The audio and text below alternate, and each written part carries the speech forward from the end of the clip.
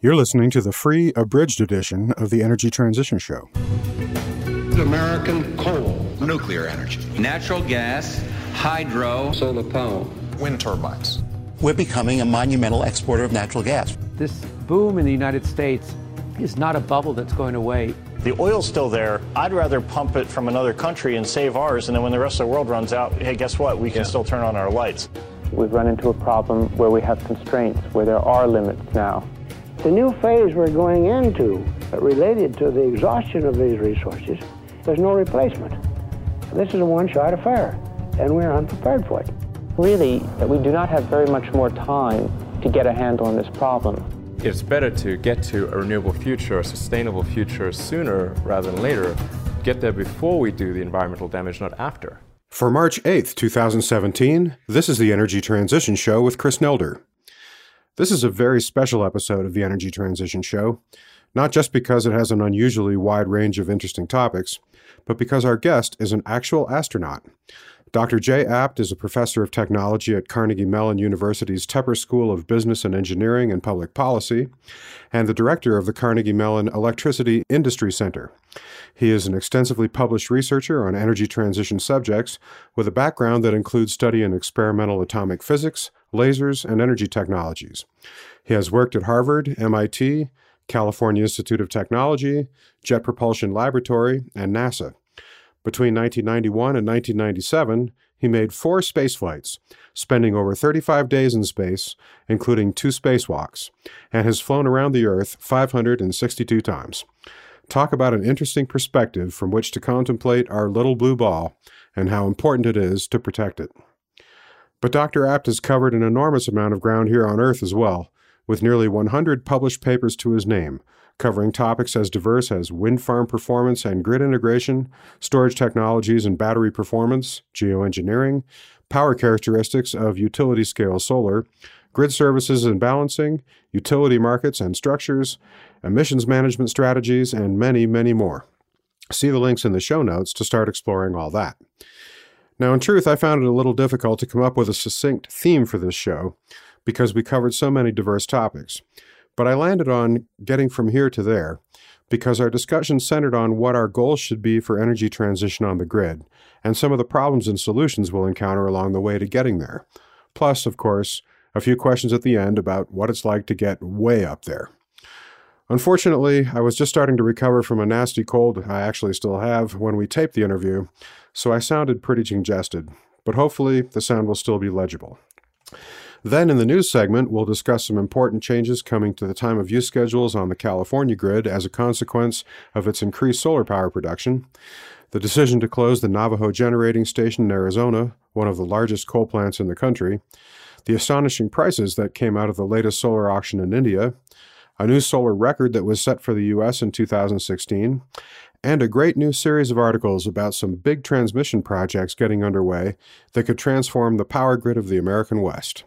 But first, our conversation with Dr. Jay Abt. So let's bring him into the conversation now. Welcome, Jay, to the Energy Transition Show. Well, thank you for having me, Chris.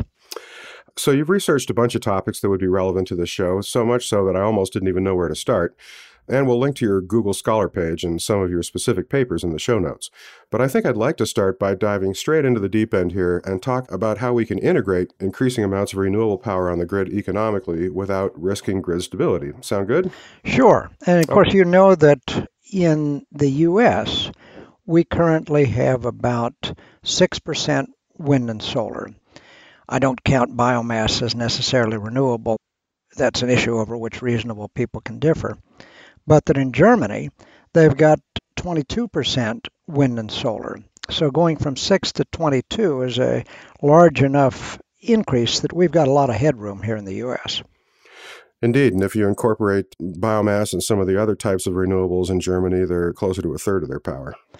They have 9% biomass, and as I say, that's an issue over which reasonable people can differ. They've only got 4% hydro, whereas we have 6%. Yeah.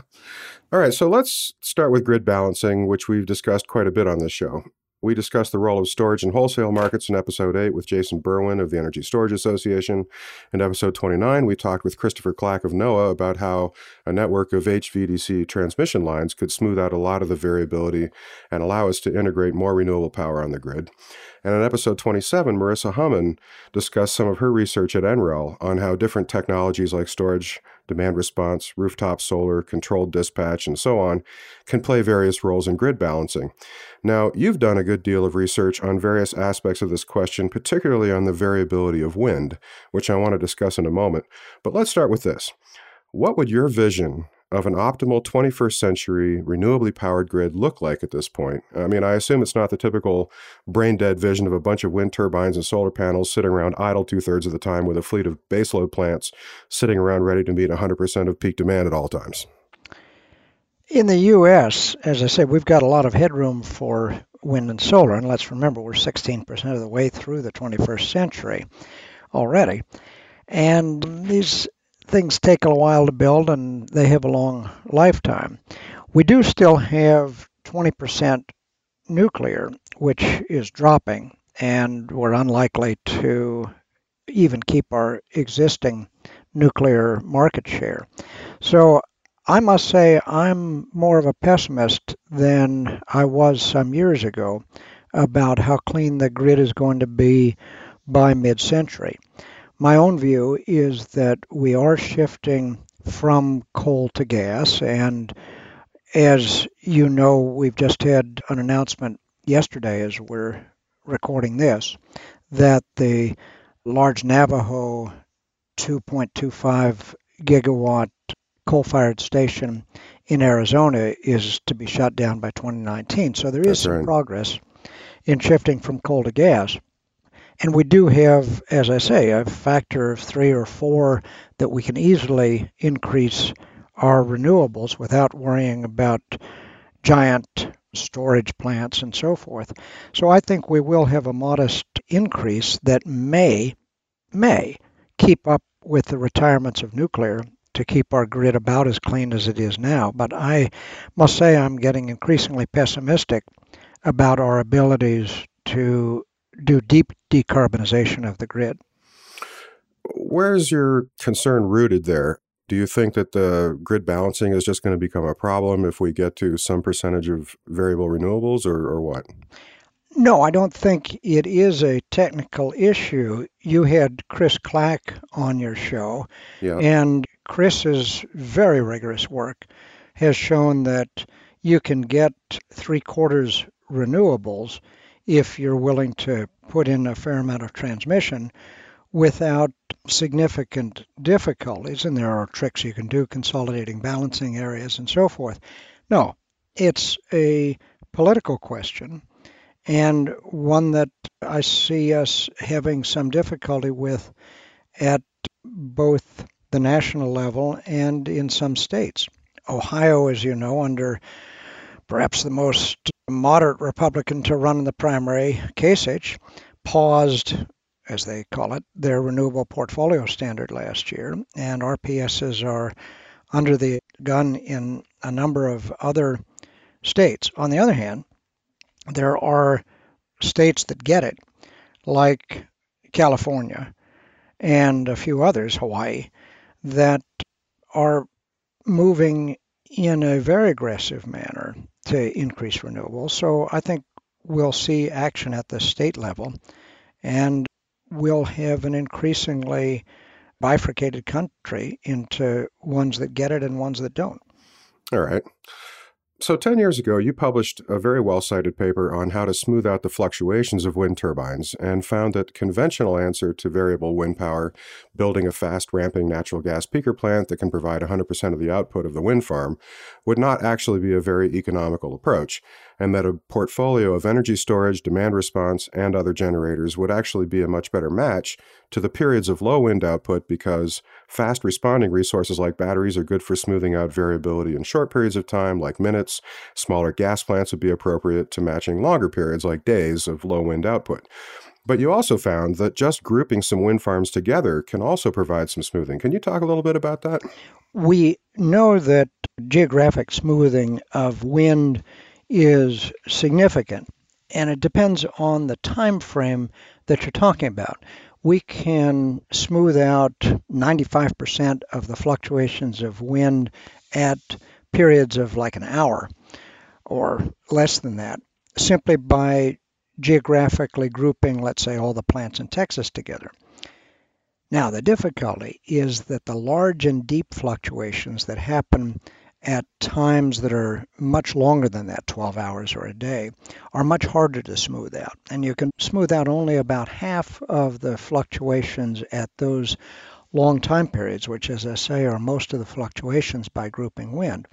So that while you can smooth out the fast fluctuations pretty well, you only can smooth out, half or so of the big ones, even by large geographic grouping. So you are going to have things like storage or fast ramping gas plants or even demand response that are able to absorb those other fluctuations. But you pointed out that grouping wind farms together can also do some smoothing. Is that right? Well, that's what I mean. Grouping the wind farms together provides geographic smoothing, not physically grouping them together. That's counterproductive. What you want to do is electrically group geographically dispersed wind plants together so that you have wind in West Texas that dies off at the same time that wind around Corpus Christi on the Barrier Islands increases, and that helps. Gotcha. Christopher Clack, speaking of which, had also done some interesting modeling about the spacing of wind turbines within a wind farm, trying to optimize the production of the total farm by taking into account the effects of the turbulence behind each turbine, and found that the way we're spacing turbines within a wind farm now is not really that effective, that we should be putting them at different heights and at different distances. Have you looked into that question at all? That's a huge area of research in Europe and has been for a decade.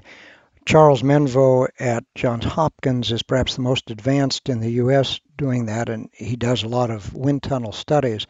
There has been a great deal of experimental work done on the Hornsrev wind park, as they call it in Europe, which is a rectangular offshore grid off Denmark, where they have reduced the amount of power extracted from the wind in the first row of turbines, the upwind row, right, to increase the total available power in the wind park.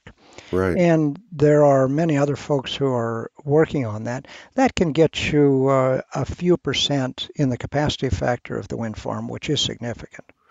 Wow, turbulence and fluid dynamics are just so complicated, aren't they? Well, there's lots of great quotes about that, but computational fluid dynamics works pretty well. But even at this advanced stage of our CFD work, wind tunnels are still required to do a lot of the real truthing of the CFD models. So I can't let you leave without asking you about this. You are the only actual astronaut I've ever talked to that I may ever talk to. So I just have to ask you this. I just think that looking down on our little blue ball from space, especially if you're concerned about sustainability and the future of humanity, it must give you a pretty different perspective on things. It must be just a profound experience. Can you tell us what that was like? It is the best thing that you can do out there, and look out the window and just watch the planet go by. We hope you've enjoyed this free sample of the Energy Transition Show. The full episode covers much more. In order to hear the rest, point your browser to energytransitionshow.com and become a member. We're extending our launch special through the end of March, so monthly subscriptions are priced at just $5 a month, the same price as our annual subscriptions, which are $60 a year. And you can keep that monthly rate as long as you remain a subscriber, just $5 a month. So be sure to join before March 31st when the monthly price for the subscription increases to $10. It's like subscribing to your favorite magazine or newspaper, but we prefer to think of it as buying us a pint once a month as a way of saying thanks. And for those who don't want to sign up for a recurring payment plan, you can also just buy a single episode for just $7. Look for the Buy Single Episode button on the page for that show. The first 33 episodes of the Energy Transition Show were free and always will be. So if you want to see what our full shows contain, feel free to check those out. Then we hope you'll become a member and support our show. In order to bring you the most unfiltered, unbiased, honest information we can produce, we have elected not to take any sponsors or advertisers. 100% of the revenue that makes the Energy Transition Show possible comes from listener subscriptions. So please join us today and support our advertising-free show featuring high-quality, cutting-edge interviews and news about the most important story of our time, energy transition. And now a quick look at some recent news items. Item 1. According to a story by the always excellent Jeff St. John at GTM, California's Big Three utilities will be filing general rate cases this year based on time-of-use schedules that are nearly the inverse of the old time-of-use schedules. For a brief bit of background, before solar became a major midday power source in California, the most expensive peak pricing on a TOU schedule was always in the middle of the day, when the demand was highest and expensive natural gas peaker plants had to be fired up to meet it. Now, Southern California in particular frequently has enough solar power to drive prices to their lowest levels in the midday. To recognize this new reality, the utilities have produced new TOU schedules. For example, the expensive on-peak hours will now be from 4 p.m. to 9 p.m. instead of from noon to 6 in SCE and SDG&E territory, and 5 p.m. to 10 p.m. in PG&E territory. The cheap, super off-peak period will now be from 8 a.m. to 4 p.m. in the winter months for SCE, noon to 2 p.m. on weekends for SDG&E, and 10 a.m. to 3 p.m. in the spring season in PG&E territory. Now, all that makes perfectly good sense from a rate design standpoint, but it also means that net meters solar customers will earn considerably less for their midday power production. The drop could be as much as 15 to 20% in San Diego, or 20 to 40% for certain PG&E customers. Kevin Weinberg of Baker Electric is quoted as saying the reduction could, quote, put a lot of customers underwater with their power purchase agreements, leases, loans, and property-assessed clean energy assessments, end quote, in SDG&E territory. Now, to avoid pulling a Nevada, the CPUC has offered to soften the blow by grandfathering existing solar customers, allowing them to remain on their existing TOU schedules for up to 5 years for residential systems and up to 10 years for commercial, industrial, and institutional systems. See the link in the show notes for more details on this story, but note, this is likely to be a taste of things to come for any place where solar is becoming a significant power source. Item 2. As Jay mentioned in the interview, the 2.2 gigawatt coal-fired Navajo generating station near Page, Arizona will be closed when its lease expires at the end of 2019. The majority owner of the plant, the Salt River Project, made the decision to close it on economic grounds, saying that it was simply more expensive than natural gas-fired power. And that Well, that's it for this episode of the Energy Transition Show. Thanks for listening. You can find our show archive and give us feedback and suggestions at energytransitionshow.com and follow us on Twitter @TransitionShow. Our theme music was by Mike Sugar and Mark Burnfield, who you can find online at MikeSugarMusic.com. The Energy Transition Show is a production of the XE Network.